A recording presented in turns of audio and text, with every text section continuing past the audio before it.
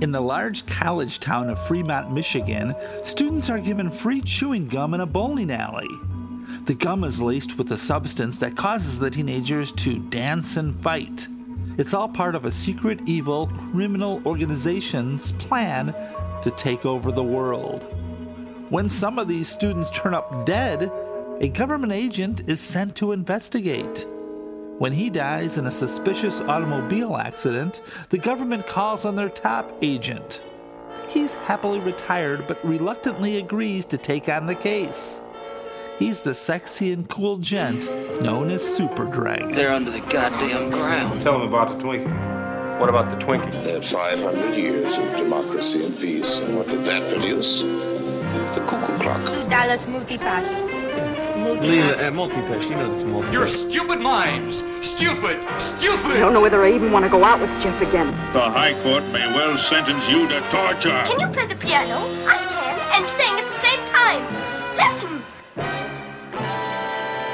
Well, hello there. Welcome to Celluloid Days, a podcast of film and film history. I'll be your host, Jeff Kelly, and today we're going to talk about a film that was riffed on Mystery Science Theater 3000.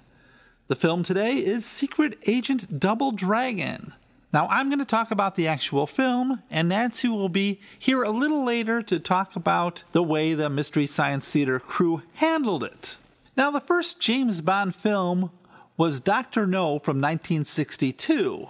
By 1964, the franchise exploded with its third film, Goldfinger. And then in 65, we had Thunderball. In 66, the secret spy film genre was being copied or parodied all over the globe. There was Michael Caine in the Harry Palmer films, Dean Martin playing Matt Helm, and James Coburn as Derek Flint. And there were parodies, starting with the long-running Carry On series, which did a film called Carry On Spine in 1964. Also in 64, there was the films Hot Enough for June and The Man from Rio. By 67, we had Deadlier Than Male, and perhaps the oddest, OK Connery, also known as Operation Kid Brother. This film featured Neil Connery, although they didn't use his voice. And Neil is the brother of Sean Connery, perhaps the most famous James Bond. And it also featured Bernard Lee, M from the James Bond franchise, and Louise Maxwell, Moneypenny from the franchise, as well as quite a few others that were in Bond films. One day I'm sure we'll do this on the show. After all, it was also riffed on Mystery Science Theater. Interestingly, Louise Maxwell claimed that she earned more money for Operation Kid Brother than all her appearances in the James Bond franchise. Anyway, our film today is a direct copy of a James Bond film, Secret Agent Super Dragon from 1966.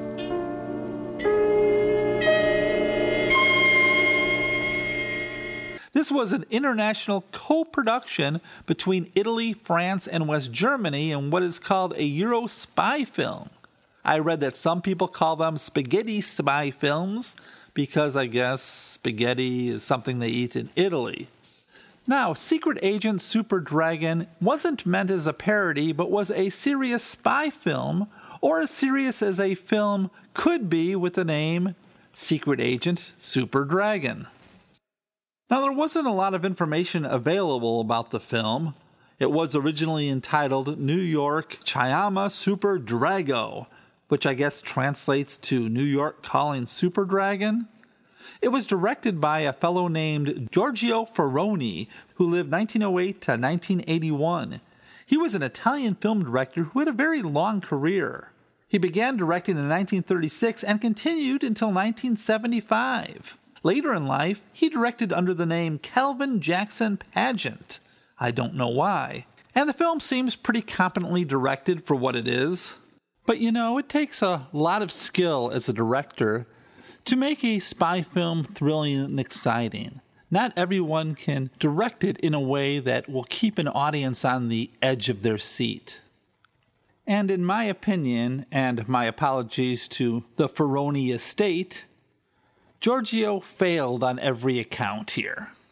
When you get right down to it, Secret Agent Super Dragon fails on almost every account as far as trying to be a spy film.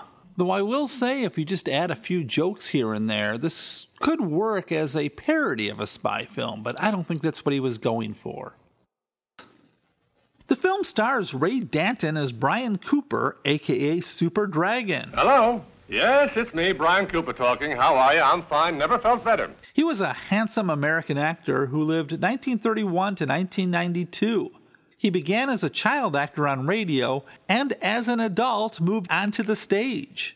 By 1955, he was making films in Hollywood, such as Chief Crazy Horse from 1955, Too Much Too Soon, and Tarawa Beachhead, both from 1958. His most famous role, however, was The Rise and Fall of Legs Diamond in 1960. He also did a lot of TV work, and he was married to Julie Adams, who you might know as the girl in the white bathing suit in the film Creature from the Black Lagoon. In 1964, he began making films in Europe, which included another Euro spy film he made the year before this called Codename Jaguar, which is also known as The Spy Who Went into Hell. After this, he continued to make films in Europe, occasionally returning to the U.S. to appear on TV. I guess he's all right in the film, a little dull maybe. He's no Sean Connery. He's more like a Roger Moore, if you know what I mean. But I would say that if his character comes off flat, it's more in the way this was written and not so much the fault of the actor himself. Marisa Mell plays Charity Farrell. I don't want to kill anybody. Until now, I've done everything for you, even against my will. You have got to keep your promise and free me from this drug. Marisa lived from 1939 to 1992, and she was an Austrian actress who was often typecast as the femme fatale. She had a long career, mostly in European films. She was the star of Mario Bava's Danger Diabolik, which was the final film riffed on the original Mystery Science Theater 3000. Now, according to the opening credits of Secret Agent Super Dragon, she was in the film by special arrangement, though I don't know what that arrangement was. Margaret Lee plays Cynthia Fulton. She's the one who gets thrown into the pool at the beginning of the film, and I must say, I loved her hair in this film. Women just don't do their hair like that anymore. How'd you ever find me here, huh? Do your horrible yoga exercises permit you to kiss me? Oh, not exactly. This is for comfort. And this... Oh, let me it's for Agent Fulton. Brian! Oh! She was born in 1943 and, as of the recording of this podcast, is still alive. She's a British actress who was a popular leading lady in the 60s and 70s. Her first film was from 1962, and it was called Fire Monsters Against the Son of Hercules. She did a couple of Euro spy films the year before Super Dragon, Our Agent Tiger, and Agent 007 from the Orient with Fury. And she also appeared in one the same year as Super Dragon called Kiss the Girls and Make Them Die. By the early 70s, she had moved on to exploitation films, such as the sleazy and violent thriller Slaughter Hotel from 1971. Babyface was played by Jess Hahn, who lived from 1921 to 1998. He was an American-French actor who mostly starred in French films. Baby. Here I am. Baby, you old warhorse. How are you, huh? Hey, you're getting a little fat living up state, aren't you, huh? You know how it is. You go soft up in Sing Sing. I need a vacation. Things may get hot. It's better than being on ice. His career lasted from 1953 to 1987. From all the films that he did, only two I recognized, and that was Orson Welles' The Trial from 1962 and Woody Allen's What's New Pussycat from 1965. Babyface in the film is basically a low-rent Q, providing Super Dragon with a bunch of gadgets. The big difference is Babyface was in Sing Sing prison, and Super Dragon had to insist on him being let out to help. So we begin with our hero, Ray Danton, a handsome, smooth, and suave government agent, meditating by the pool. Suddenly, a mysterious woman, all dressed in pink, appears, and for a moment we believe that she might kill him. But we find out she's really there to convince him to come out of retirement. We need Super Dragon. Oh, no. Super Dragon no longer exists. I'm just plain Brian Cooper now. But I'm listening. Go ahead. Of course, that's after she removes her dress and is thrown into a swimming pool wearing just her white underclothes. Now, Super Dragon has no desire to re-enter government work until he learns that a fellow spy, a friend of his, has been killed while investigating some strange deaths of college students in Fremont, Michigan, which, they claim, is a large college town. Our hero goes on the job, and, well, he's cool at all times, and he's always ready with a quip, even if his quips are quite lame. And, of course, no female can resist his charm, although compared to Bond, he doesn't bet a lot of women. Now he ends up battling an evil and secret organization that is drugging people for world domination. Isn't that the way it always is? And they're using poisoned chewing gum and a psychotropic drug called Synchron 2, which they smuggle into the country in phony manga vases. Now what I love about this movie is that it hits all the spy cliches. You know, the quips, the gadgets, the beautiful female spies, and even cyanide pills. It's all there. But don't get me wrong here. It's not a good movie, not at all. Yet, in some strange way, I enjoyed watching it. Now, if you watch this film on Mystery Science Theater 3000, the plot might not have made a lot of sense. Well, first, it's a 1960s spy film, so it doesn't have to make a lot of sense. But here's the thing, it makes less sense on MST3K because, well, for time, they made a few cuts. In the MST3K version, there's a scene where Super Dragon finds a note hidden in a cuckoo clock, and then it cuts for the break, and when we return, he's questioning a bartender about the poisoned chewing gum. But in the actual film, we see him read the note, and that takes him to a bowling alley, I assume in Michigan, where he sees the bartender give the kids the free chewing gum. Have analyzed. Taken from Ross's bowling alley, Marlborough Street. Let me have one of those. Yeah, they're good. Give me one of those too. Chewing gum. On the house. Really? That's great. Gee, thanks. Great. Thank you.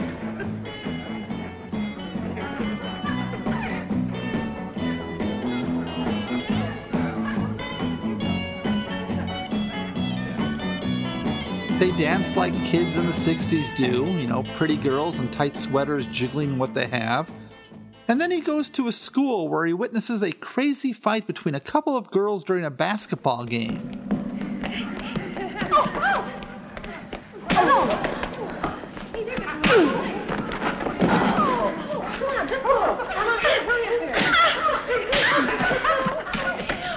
Behave yourself, girl. Stop it at once. Stop, do you hear me? Behave yourselves, girls. Have you all gone crazy? What's going on here? Stop it! Everyone off the floor. Go to your classrooms. One of the girls collapses and has to be taken to the hospital. This scene lasts almost 5 minutes, and that explains why he questions the bartender about the chewing gum. There's a 2-minute scene that's cut where Super Dragon follows a girl into a windmill souvenir shop, and they have a conversation. Babyface is there, and he takes a picture of the bad guy through a window. This leads to the next scene that was shown on Mystery Science Theater, where Super Dragon is showing Charity the picture. And, of course, both versions end with the comment about her red hair. I think we'll get along all right. Anything else? Yes, one little thing. Are you a natural redhead? You'll have to take my word for it. For now. There's another scene that's about 5 minutes that was cut, in which our hero sees the bad guy in a phone booth. They stare at each other for a moment, and then Super Dragon follows a girl. This results into a fight with a few bad guys, a couple of them die, and Dragon ends up almost getting his head crushed by a piece of machinery. I don't want to spoil it for you, but he escapes at the last minute. There's a few other cuts, nothing that's important to the plot. Things like the redhead hailing a cab or Super Dragon walking through a party. But one of the biggest cuts is at the end.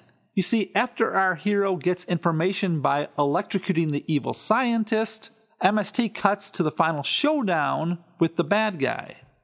What's missing is almost 8.5 minutes in which he confronts the bad guy in an office to get the formula. How very nice to see you. I'm really honored. Evidently, you aren't ready to admit that our little game is over. Well, let's say I feel I've won the first round and I've come here for the second. I'm glad to see you realize that I still hold the winning hand. That's true. In a way. Any way you look at it. Very interesting ideal you have, the destruction of the human race. No, I don't want destruction, but salvation. A few million lives don't count at all when you're undertaking the creation of a new order to make mankind realize that only obedience brings happiness. That's not a very new idea, is it? Others before you have had it, and you know how they ended up, don't you? You're convinced that I'm crazy, because my idea of the world reaches ahead to another dimension. It's way beyond your understanding. Somehow that news fails to disturb me. He ends up being trapped in the building, which is about to blow up. Luckily, Babyface shows up in a helicopter and a rope ladder. Oh, did I spoil that again? Now, I only found one version of the actual film that I could watch, and that was on Amazon Prime. And for some reason, it has the very end cut off. So I hope Nancy doesn't mind, because I'm going to talk about the end of the film they showed on Mystery Science Theater, because it's so bizarre. Super Dragon throws his communication watch out the window to a pool below. Now, oddly, we cut to a hand gently putting the watch into the pool, and then we see it sink. This is odd, and my only thought was the editor was supposed to cut the hand out of the scene, so we just see the watch sinking in the pool, a continuation of it being thrown out the window. But somebody apparently didn't get the memo. You know, I might have enjoyed watching this film without the MST3K treatment as much as with. It's almost like they made a parody of the spy film unintentionally.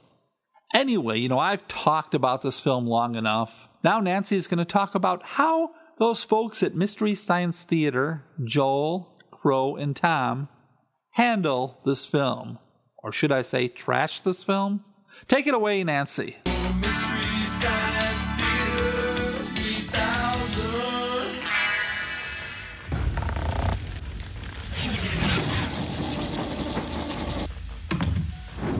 First off, apologies for my voice this week. Gordon managed to bring home a cold from work last week, and I caught it just in time for Thanksgiving. It's my first cold in almost 3 years, and it's a doozy. Take your C and D3, folks.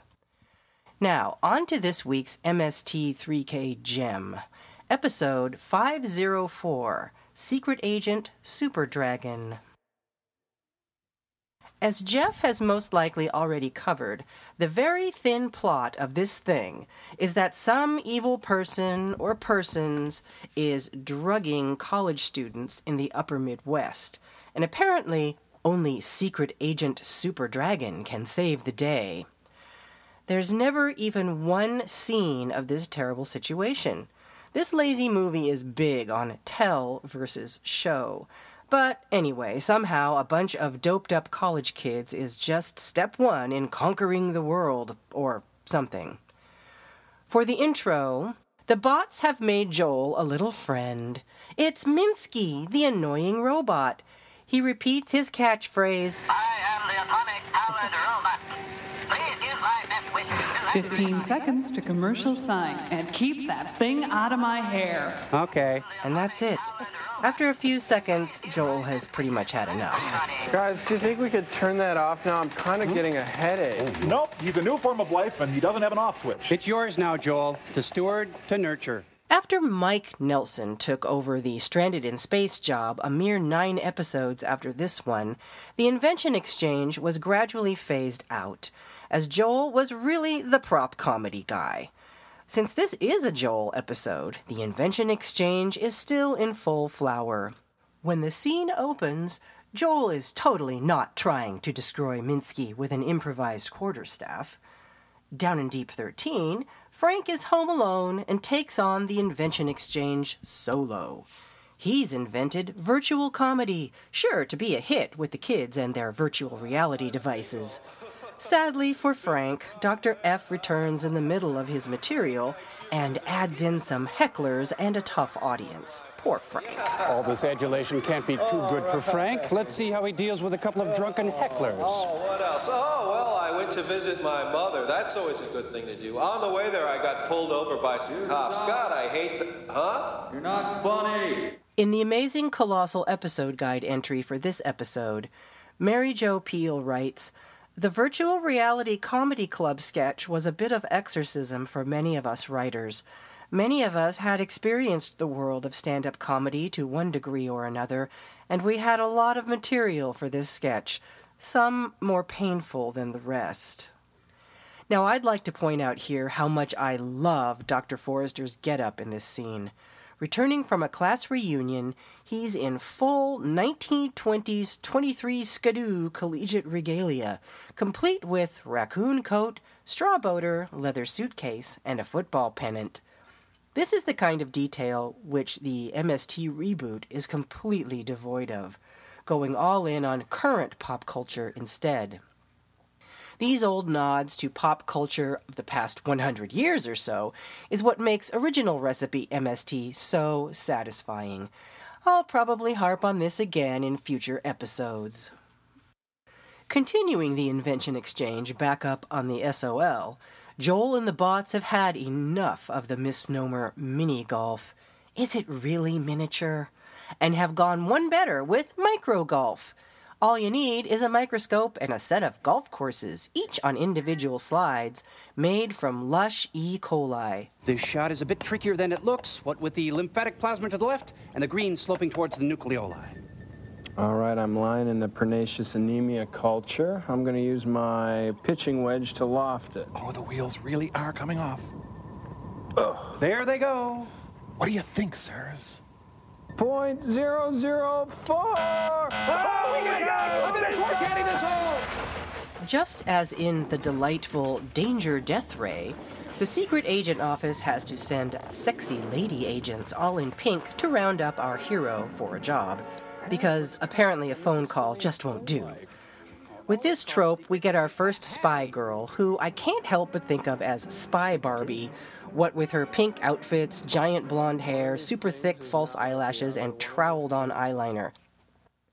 Mr. Dragon is on vacation, or retired, or something, and doesn't want the job, but he soon learns that a couple of other agents have already tried to work the case and turned up dead.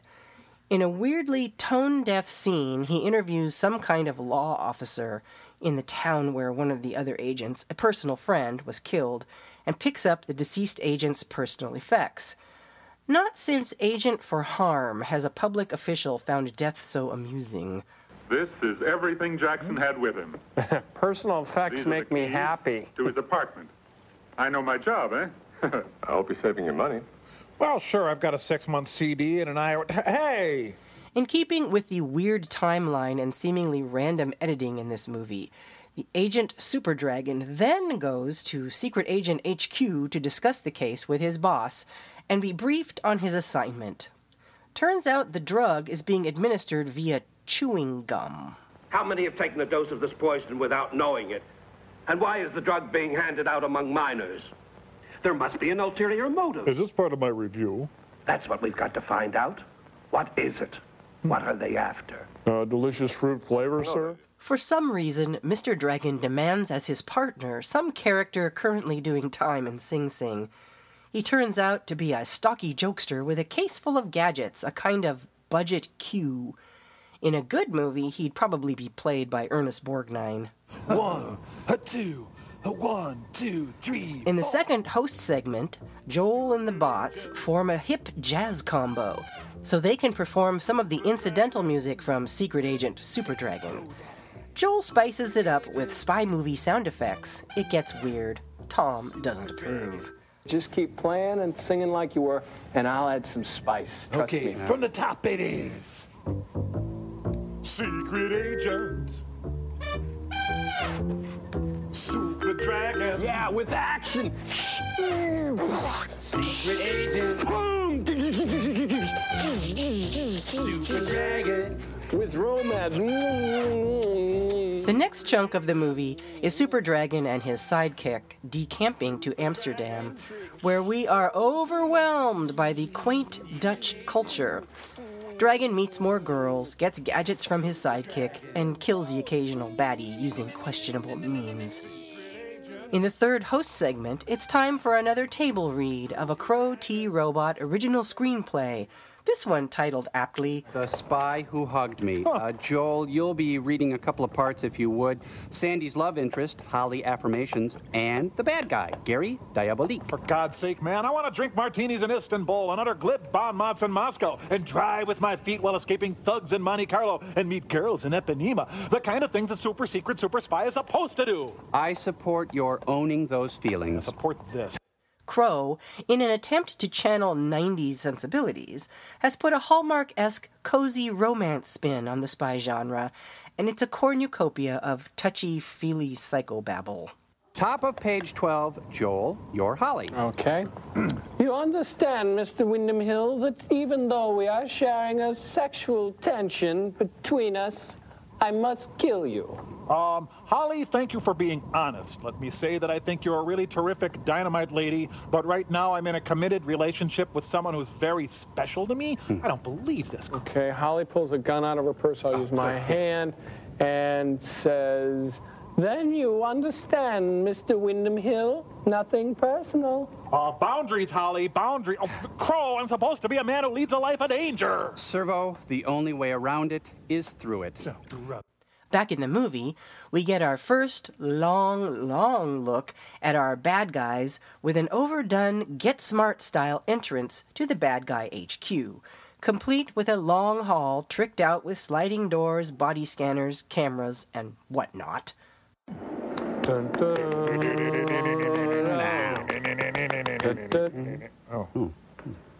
Honestly, it kind of looks like the MST hallway sequences, only not as good. Could something please just happen? In keeping with the let's just throw together some random Bond-like scenes and call it a movie vibe in this movie, the music direction is kind of slapdash too. I know editing and sound design were a lot harder back in ye olde analog days, but that didn't stop David Lean from making Lawrence of Arabia. It's like they threw darts at a bunch of 3x5 cards taped to a wall, each card with titles like Jazzy Dance Music, Suspenseful Sting, Tension Builder, or Hanna-Barbera-type goofy riff. Let's see, our hero is sneaking around in an ominous cellar at night. Okay, throw a dart. Peppy jazz music? Okay, whatever. A Screen Gems presentation. Yeah, the other apartments I've snooped around are much nicer than this.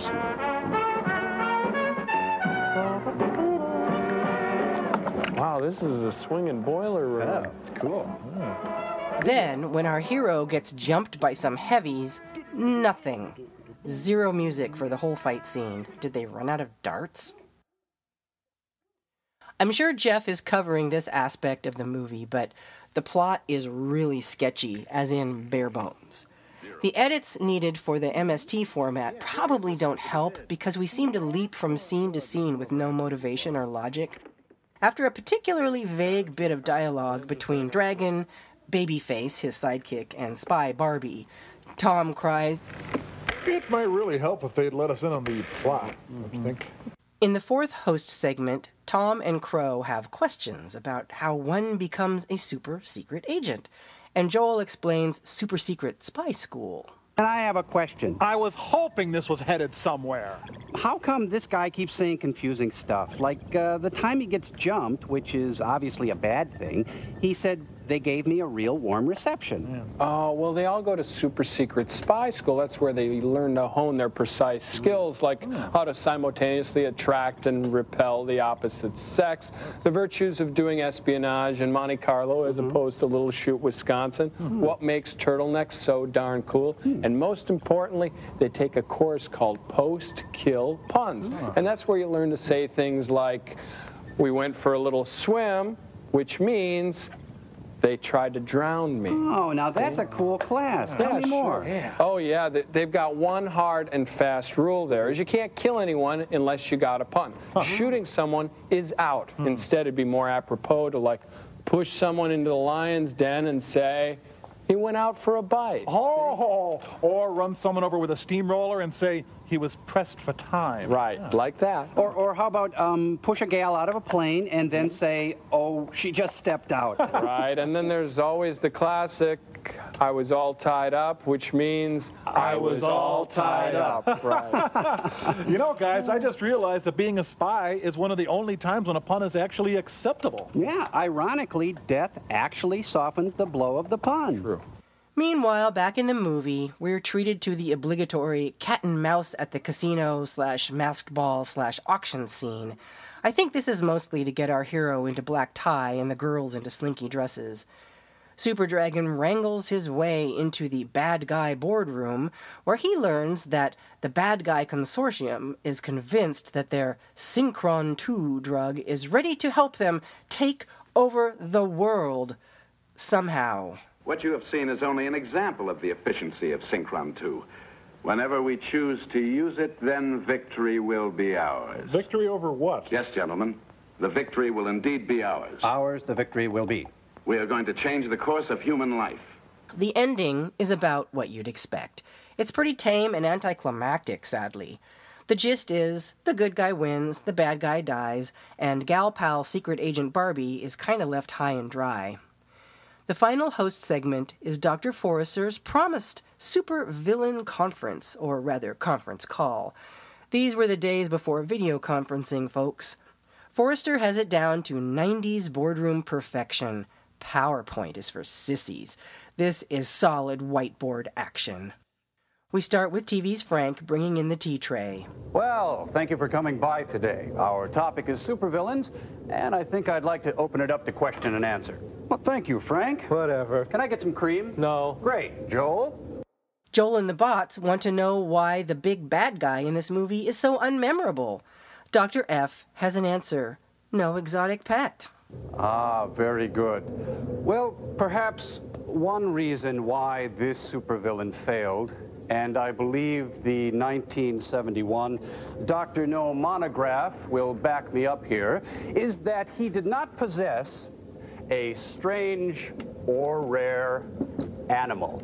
I can't be too strong on this point. Either 4 legs or 2, every supervillain must have an animal. To round things off, our stinger is a clip of Dragon's sidekick being pounced on in the dark by a sprightly thug. In keeping with the odd musical choices, this very haikiba moment is underscored by an inappropriate marimba glissando. Oh well, at least the filmmakers were consistent.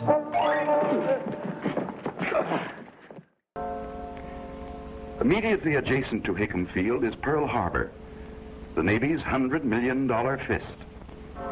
Here, on this morning of a tragic day of reckoning, capital ships, heavy and light cruisers, lay at anchor.